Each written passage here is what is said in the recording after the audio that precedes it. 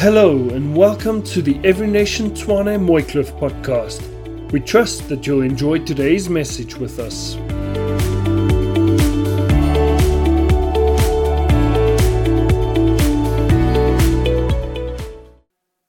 Good morning, family. Thank you. It's a good morning, isn't it? Come on. It's such a good morning. For those of you who don't know me, my name is Lubbe. I have the amazing honor and privilege of serving alongside Philip and Renee as the 2IC of this church, leading our discipleship, leading our youth ministry. Did we say where Philip is this morning? We did. He's ordaining elders, he's preaching, he's ministering. It's awesome.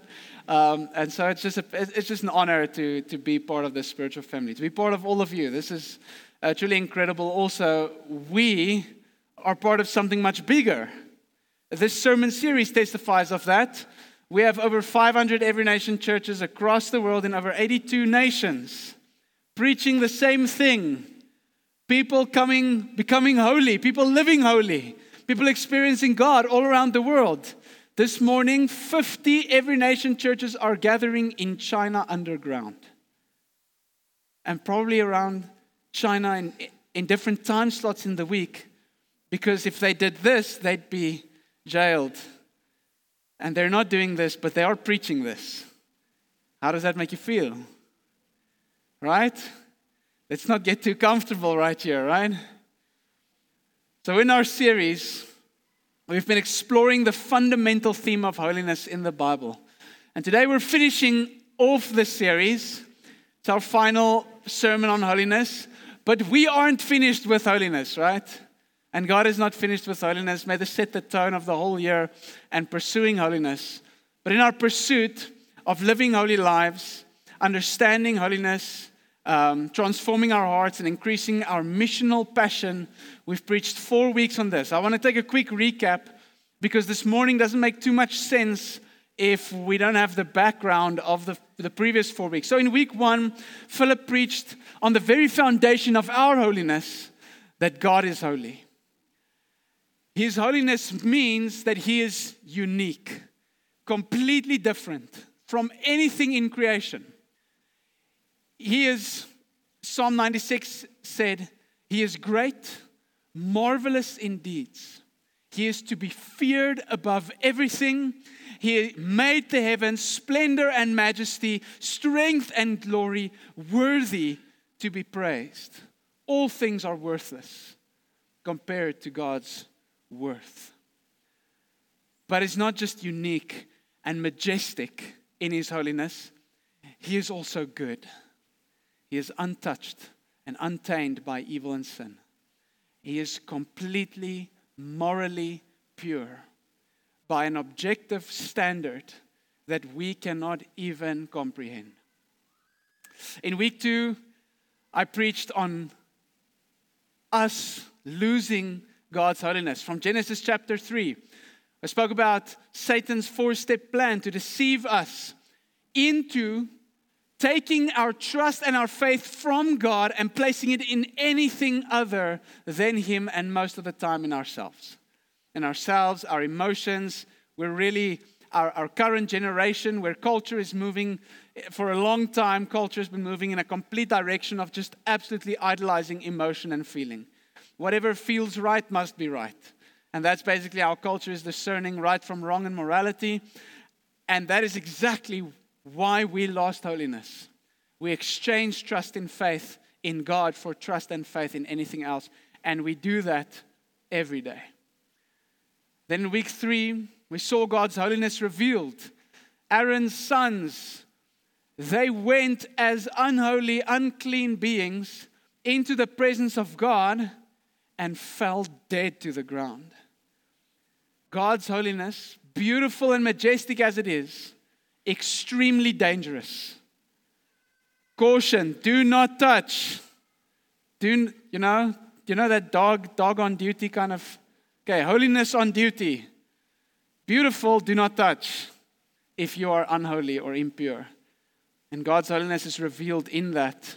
The price to restore holiness to guilty lives is by laying down the life of the innocent. blood must flow. And then last week, we saw holiness restored. God becoming man, living holy, taking on a form that would be susceptible to all of these things, and yet without guilt, without sin, laying down his life in exchange for ours. So that's where we are in terms of holiness. If you, this morning or last week, if you have chosen to place your faith and trust in Jesus Christ for your holiness and your salvation, then will you turn to the person next to you and say to them, I am holy. Say, I am one with God. One last one. He is my God and nothing else. All right.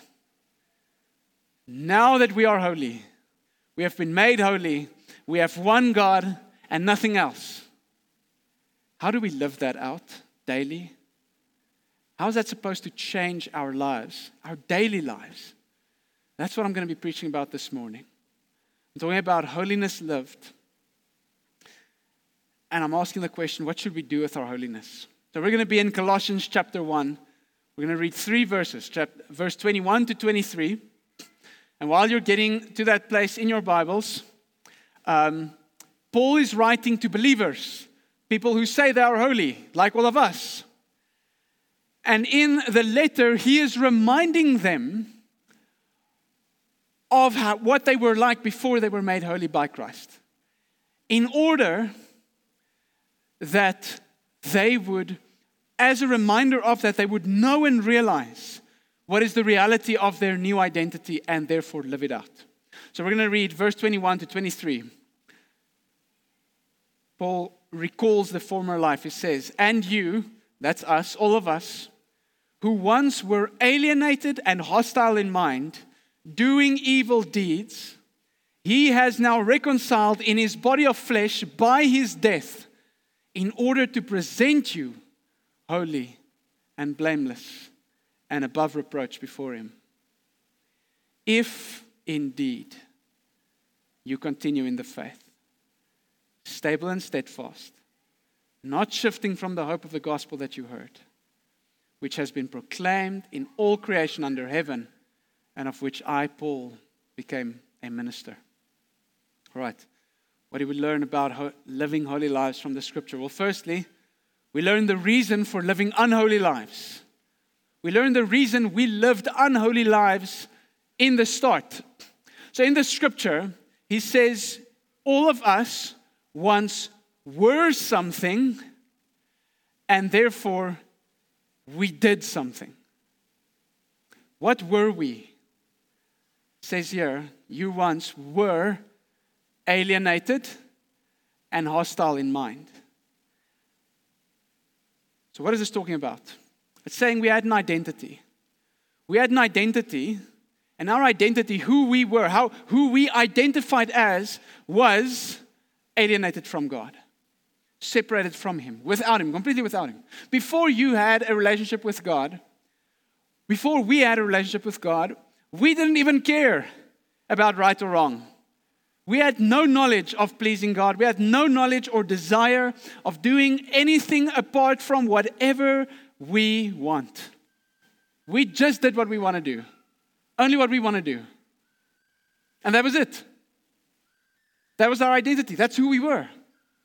And we had beliefs. We had a way of thinking. We had a way to make decisions. We had a thought pattern that was hostile towards God. Now, that word hostile means actively at war with God. It's not like our minds were just dwindling or thinking certain things. We had certain beliefs. No, our beliefs and minds were actively opposed to God's desires, to God's way of thinking. And therefore, we did something. We did evil deeds. Deeds that were objectively evil according to God's divine and holy moral standard. All right. So what is the scripture actually saying? What is the scripture teaching us? This scripture is assuming what the rest of the Bible also agrees on. That your actions and your lifestyle, your decision making, your time spent in the week, if you had to take stock on exactly how much time you spent doing what this week, all of it is determined by your identity and your beliefs. It's all a reflection of your identity and your beliefs. Who you truly believe you are and what you believe to be true. So that's what I mean by identity. What I mean by identity is, what is the sense of who you are? What makes you valuable? What makes you significant? I'll give an example. When I was younger, I used to be a sprinter. I was a sprinter, and what I did, I also find my identity in. So I've got a picture on, the picture that I have of me, that's back in 2015. Is it on? No picture. There it is. All right. So that's me and Wade van Niekerk slapping hands in the 400-meter final of the 2015 SA Championships. That was the first race. He broke the 45-second barrier in. I was in lane 1. He was in lane 4. And so I had the privilege of training with him for 2 years. We were good friends. And I really identified as a sprinter. All right, which means that as long as I could win or be the fastest, I felt significant. I felt valuable. If someone would say, "Hey, do you want to race?" I'd say, "Sure. But I'll make it fair towards you. I'll run on one leg." I was cocky, you know. I was because this was what I was identifying as. I was good in it, and it made me valuable and significant. But it also made me terrified. I hated competing. I hated competing. Before the race, I would stress so much, so badly, because what if? What if I ran a bad race? What if I didn't do well? What if I reached the finish line and I wasn't good enough, and I wasn't significant, and I wasn't valuable? I identified a lot with Harold Abrams. Harold Abrams was a former 100-meter world champion. He competed against Eric Liddell. You'll see the story in Chariots of Fire. Anyone watch Chariots of Fire? Know the story of Eric Liddell? Yes. So Harold Abrams was the former 100-meter world champion, and he said that the reason why he runs is because when that gun goes off, he's got 10 seconds to justify his existence. 10 seconds to justify his existence. If I do well, I'm valuable. I'm significant. Now, if you sit here and you think, what actions, what do you do? What makes you valuable and significant as a human being? What is the thing that if you lost it, or the thought of losing it inspires anxiety and fear? What if you lost? You might feel like you might not even want to continue living. Is it a loved one? What makes you valuable and significant? Because that is what you find your identity in.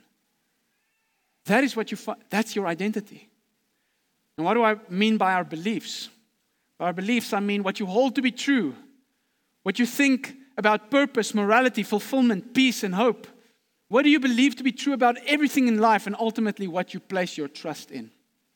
I read an article this week about an ex-resident of one of the University of Stellenbosch reses, the hostels there, and he was describing their initiation processes.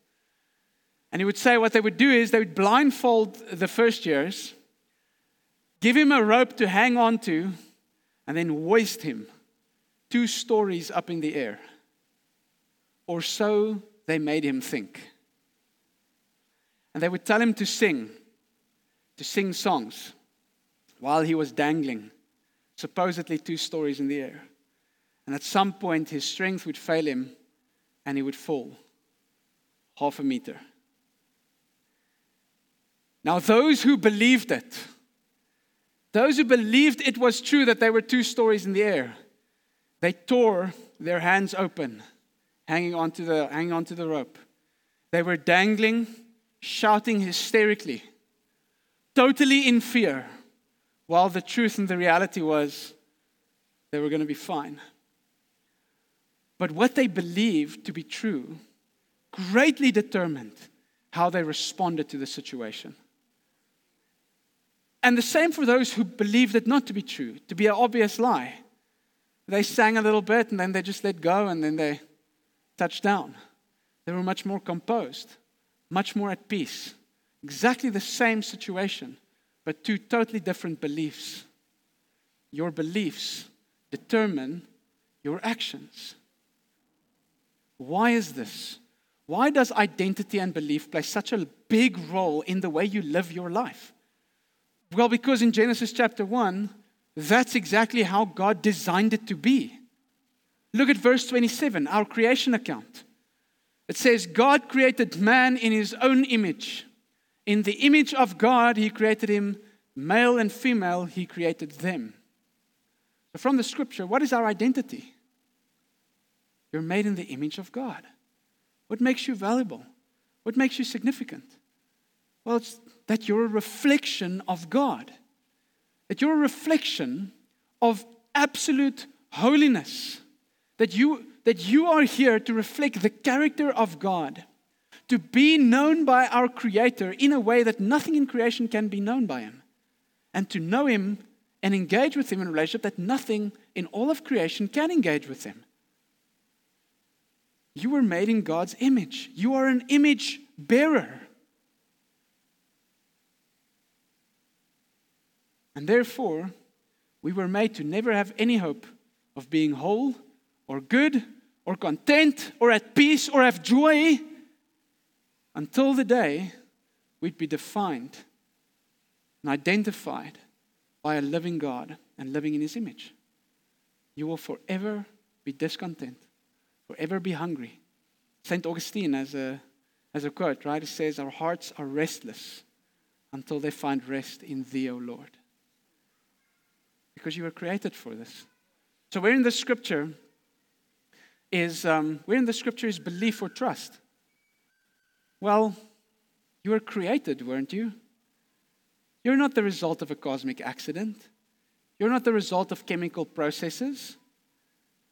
You're the result of an intentional action by a divine, loving, good God who created you. When the world wants to know how this iPad, any new device on the market that man has made, why was it made? What was it made to do? Where do we go? To the creators. To the way that the creators set it out to be. Whether it's a manual or you do a personal communication with the creators, you go to the creators' representatives. You go to Apple and you say, teach me what can I use it for? Can I use it to clean my bathtub? Can I use it? It's all purpose, right? No, it's only certain purpose. For a certain reason it was created, and the creators knew when they designed it, they had a purpose in mind. So did our God. Who do you place your trust in to define your purpose? Who do you put your trust in to define what is true about the whole world, about every situation, about your identity and your value in it? You see, the whole world, the core problem in our world is not greed, it's not corruption, it's not poverty, it's not death, it's not hate, it's not murder, it is not certain parties, not certain government officials. That's not the root cause, that's not the root problem of what is wrong in our world. It isn't. Therefore, constantly over history, when you think a leader is the problem, they remove the leader, the next leader comes. Israel's kings is a great example of this. Jehoshaphat does all of the reforms, and then the King Ahaz, which follows him up, just destroys and nullifies all of it. The problem is not the leader. The problem is much deeper. The problem is sin. The problem is that evil deeds are the result of a core identity condition called alienation, sinfulness. The problem is that our beliefs and our minds are consumed with things that are hostile towards God. That's the core problem. And nothing in this whole world will ever be fixed until that solution, those two things, identity and belief, is aligned back with God. It's not possible. None of us will live holy. No one will live holy until your beliefs and your identity aligns with God's intention over your life in the first place. I'll give one grand scale example. Look at some of the greatest atrocities in human history. Hitler's Holocaust of World War II, the Great Leap Forward by Mao Zedong in China. You look at Stalin's reforms in Russia. These three things alone killed over 200 million people combined. 200 million people. That's 4 times the population of our country. 3 things. 3 people. And you will find at the core of their decisions, at the core of their identities, was a philosophy that was alienated from God and, on the contrary, hostile towards Him. That's why. Now, the incredible thing about the Scripture is it doesn't just tell us the reason for living unholy. It tells us the reason for living holy. The reason for living holy lives. It says you once were alienated, separated from God, and hostile in mind. But now, verse 22, He has now, Jesus Christ has now reconciled alienation versus reconciliation in His body of flesh by His death in order to present you holy, blameless, and above reproach before Him. Oh man. If there would never be any hope for creation to ever reflect God and be perfected, be holy, apart from a change of identity, apart from a change of beliefs, God knew this. So He became a man in Jesus Christ. And that man, Jesus Christ, is God's missionary to His greatest mission field, us. You see, something about God's holiness I'm going to speak more on is that holiness cannot be concealed. It cannot be kept silent. Holiness must be proclaimed. Holiness must be revealed. And therefore, Jesus Christ made Himself susceptible to a body that can be alienated from God, that can be hostile in mind, yet perfectly holy and in unity with God. But in the end, He was treated as alien and hostile, facing the full wrath of God's holiness over our unholiness and giving us this new identity. Look at this. Look at the result of this, of our identity and beliefs. Identity, holy. God is holy. Back into unity with God versus alienation. Look at this. Blameless versus hostile. Above reproach versus evil deeds. This is the reason why we can live holy lives.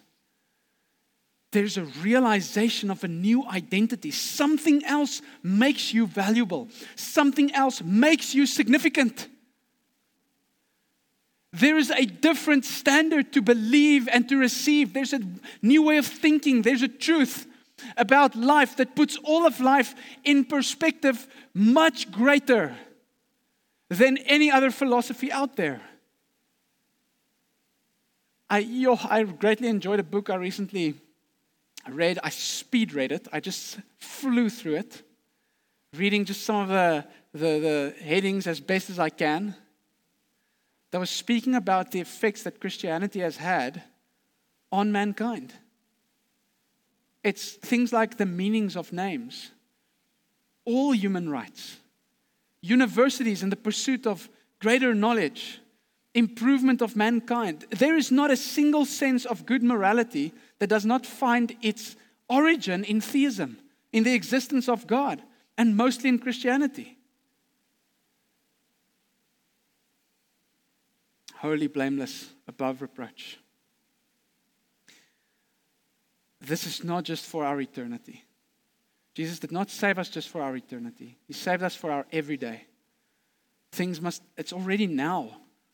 If we're saying, but our deeds will change, one day we're in heaven, then I'm saying, well, then that doesn't make sense, because then you're only going to be holy and blameless and above reproach. When you get into heaven, then this scripture is a lie. Because this scripture is seeking to change identity and beliefs now, which then should result into changed lifestyles now, right? And so here's where the scripture gets a little bit what is it? Scary. Scary. Because if you look at verse 23, it says, if indeed you do something. There's a clause in the scripture. Did you see it when we read it at first? There's a clause. It says, yes, you are presented holy, blameless, above reproach, if indeed you continue in the faith. There's a clause. Okay, but hold on, all right? Are you saying that if I do not follow this clause, if I do not walk in this clause, then I will not go to heaven? Well, not exactly.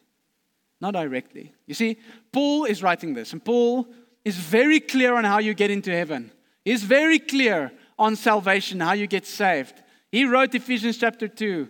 It says, for it's by grace we have been saved through faith, not by works. He's very clear about that. But there's something important that Paul is trying to communicate that we need to understand. Something very important we need to understand. Yes, your actions, your deeds, your lifestyle is determined by your identity and your beliefs. Yes, your life is determined by your identity and beliefs. But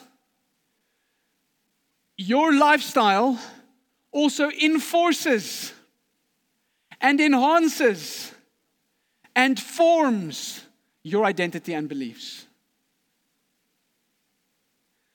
Your actions not only reflect what you believe about who you are and about what is true, your actions also reinforce what you believe to be true.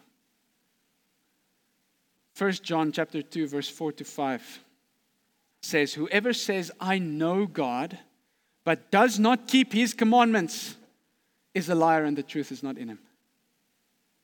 In other words, no, you don't know him. If you knew him, if you had the belief and the identity, you would live differently. It would affect you. But if you do not obey, if you are committed to disobedience, then you don't know him. No, you don't know him. But whoever does obey, in him daily the love of God is perfected. So obedience produces perfection. The love of God being perfected. Someone who doesn't keep God's commandments as a habit still does not believe God's truth. They still don't have God's identity. But someone who has taken that identity, who does believe God's truth, and places their trust in them, who then would go on to dedicate applying God's words and living those truths and identity, they will daily be perfected in God's love. This is the Luke chapter 6, right? The wise man and the foolish man. Right? What's the difference between the wise man who built his life on the rock and the foolish man who built his house on the sand? The difference is not that they heard the word of God. The difference is that they applied it. The wise man applied it. There was application. The foolish man didn't apply it. So guess what? His life was built on hearsay, on cultural identification. Yo, I'm a Christian. I'm a believer. And then the storms came, you're not a believer anymore. All of a sudden, you're angry at God. You reject him. You walk away from him. Why? Because your actions was never reflecting or enforcing a life that has a new identity, that believes the truth about God. So let's continue. Final point, the application of living holy lives. Verse 23 says, if you indeed continue in the faith, stable and steadfast, not shifting from the hope of the gospel that you heard, which has been proclaimed in all creation under heaven, and of which I, Paul, became a minister. Continue in the faith. Continue in the faith means to orientate your life, your habits, your thinking, your reading around God's will and desires. Sometimes when I'm not in the best space in my life, I escape. What I do is I try to escape, and so I would read news articles. In the time that Jacob Zuma was going to be put in prison, like when Becky Cele actually had to go do his job and go arrest him, I was on the news articles like this. I was scrolling, I was reading, I was waiting. I was just waiting for the headline. Because maybe if they take Jacob Zuma and they put him in prison, then more corrupt officials would be imprisoned. and everything will be better. And then he was imprisoned. And 2 months later, he was out on medical parole. Oh, man, and then I was like, there's no hope. There's no hope. And God says, yes, there's no hope, especially not if you teach yourself by your habits and constant searching and constant thinking to place your hope in our justice system, to place your hope in media and journalism. Then there's no hope. But you see, me constantly looking at news articles, me building a habit that is waiting for a headline, was teaching my heart to hope in something where there was no hope. And it's the same.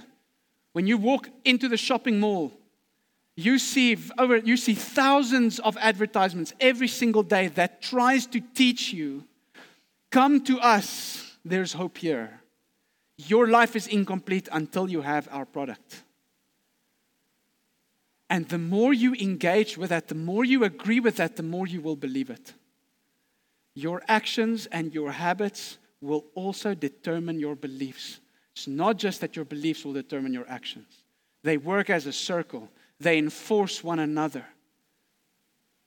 And so just like that, devotion, scripture reading, prayer, evangelism, discipleship, community, generosity. Yes, generosity, taking money and giving it to the people or to the place or to the community that is actively working transformation is teaching you to not be greedy. You can't, if that cannot happen, the more you try to hold on because you don't know how you're going to get out at the end of the month, the more you are teaching yourself to hope and believe in greed. But the more you give away in obedience, the more you are teaching yourself to trust God. All of this that you see to my left, the discipleship growth path, the one-to-one, doing it in our small groups, it's teaching us something. Every week we're getting together. We're talking transparently. We're holding each other accountable. We're exploring the truths of God. And we're committing to believe them. It's doing something. It's working a transformation. When you go and you take the purple book and you go through that purple book in your devotional time over and over and you pursue God, it's teaching you something. It teaches us something. When you're making disciples training, teaches you to make disciples. It's a training. That's teaching us something. It's cultivating something in us. The scripture says, hope of the gospel. If you continue in the faith and you hope in the gospel, what the gospel promises, what we all don't do. What is the gospel promise? Reunification, eternity, sanctification. The gospel promises that whoever receives it and believes it will have a new identity, a new belief, therefore new actions, therefore transformed community and society. Spoke to a friend yesterday. He's got an incredible idea. He's a cricket coach. To go into communities and coach cricket, and the community will be changed. I said, that's great that you want to serve the community. That'll be awesome. Why? What is the root cause, the root problem in the community? And goes the thieves, lying, stealing, mafia, control, power. I said, no, those are all symptoms. Those are all symptoms of the real problem. The real problem is alienation. It's hostility. It's identity and belief that is separated from God. It's not, there's no gospel there. Take the gospel. Proclamation. I said earlier, holiness is shown. It shines. Paul proclaimed as far as his knowledge and as far as his legs could go, he proclaimed the gospel under the entire heaven. That's what he said, right? Which is basically just a way of saying he's been through the whole Roman Empire and he proclaimed the gospel everywhere he went. If holiness is transferred, the way that Christ transferred it, okay? So in the Old Testament, if you were pure and something impure touched you, you became impure. And you can't enter the presence of God. Then Jesus came, and he was holy. And when Jesus' holiness touched impurities, his holiness was transferred. Holiness transfers. Wherever we want to see a change inside, wherever we want to see a transformation in our lives, holiness needs to be transferred. Therefore, holiness unproclaimed will lead to more wickedness. Always. I grew up with people telling me, my faith, my relationship with God is a personal matter. It's a matter between me and God. Today I can very biblically tell you that that is very unbiblical to say something like that. There is no place in the Bible ever where God is hoping that people will make their relationship with God a completely personal matter, never to be shared with someone else, never to be discussed, never to be built, never to be shown, never to be proclaimed. That is hostile to God. And in history, the gospel has not suffered because saints and believers presented it badly. It suffered because saints and believers did not present it, did not proclaim it. That's where the gospel dies out. And so, Paul concludes and he says, I became a servant, a minister of this gospel. This morning, I want to tell all of us, look, I've done the reading and the research for all of this. I've even asked ChatGPT a couple of things. A couple of references. And you look at psychology and what psychologists are saying and doing, and you look at the direction of the world. Here it is, okay? Us sitting here, we do not have a choice whether we want to serve a master or not. We only have a choice of who our master will be. Will it be us? Will it be the world? Or will it be God? Who will you serve? Who will you proclaim? What will you believe? What is your identity? That is the choice we can make. And family, if we're not going to daily choose to build daily habits that teaches us, that builds pathways, Caroline Leaf would be proud, that builds pathways in our minds, that continues to habituate us and orientate our souls around a truth, around an identity that is founded in Christ, we will never change. But if we do, if this morning every single one of us would say, Lord, you determine who I am, define me. Lord, you determine what is true. You determine what is right. Teach me. Lord, 1 hour devotion every day. 1 hour evangelism every week. 2 hours of phone off time every day. Good habits. Good habits that teaches us. 3 times kneeling prayer every day. A habit that teaches my body and posture where to find its trust, where to place its faith. If we do not apply and live out our holy lives by actively engaging with what this church, what our community is doing, we will not see the fruit of the word. It's not going to happen. But I do not think we can imagine the riches and the beauty that we will see if we would be a people who dedicate our lives to our Lord and Savior, Jesus Christ. So let's close our eyes. Maybe you're here this morning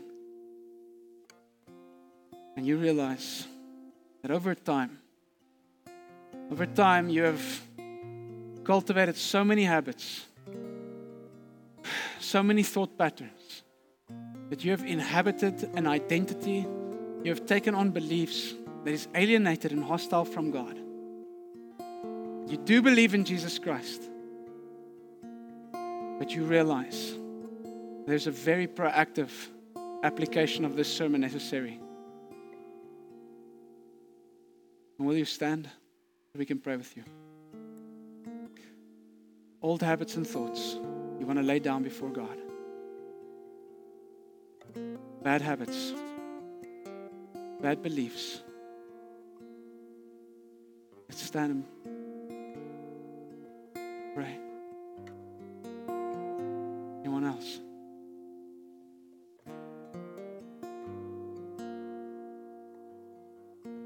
There's a new identity waiting for us. A daily identity. And God is inviting us into a lifestyle that is enforcing that identity, that reminds us. Reminds us. Anyone else want to lay down a bad habit before God? Is there anyone here who realizes that there's a couple of new habits that you want to dedicate to God? There's an application of your holiness that really requires more commitment. You want to give that to God. Stand, let's pray. Yes. Yes. Yes. Yes.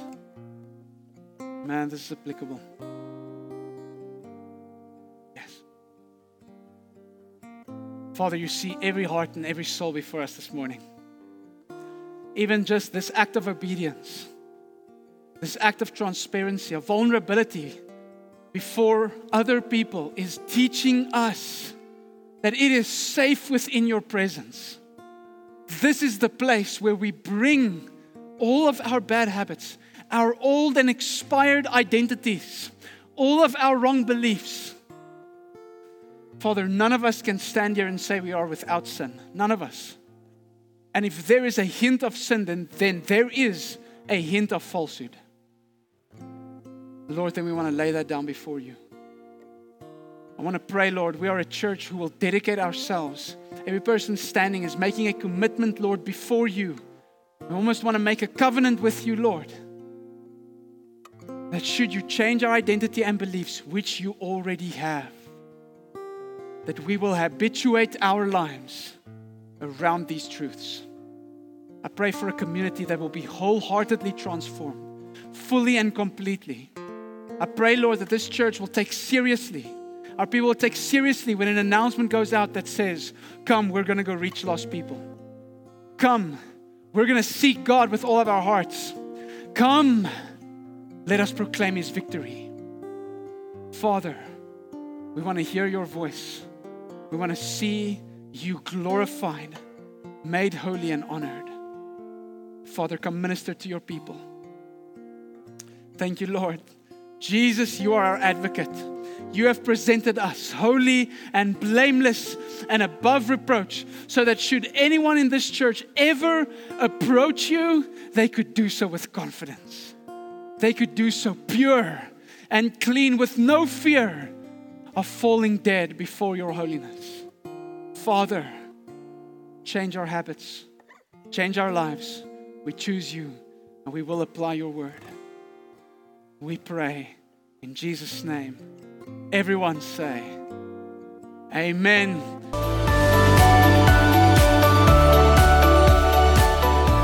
And that concludes today's message. For more information, visit our website at everynationtshwane.org/Mooikloof. That's everynationtshwane.org/Mooikloof. Also, be sure to follow us on Facebook and Instagram. Till next time then.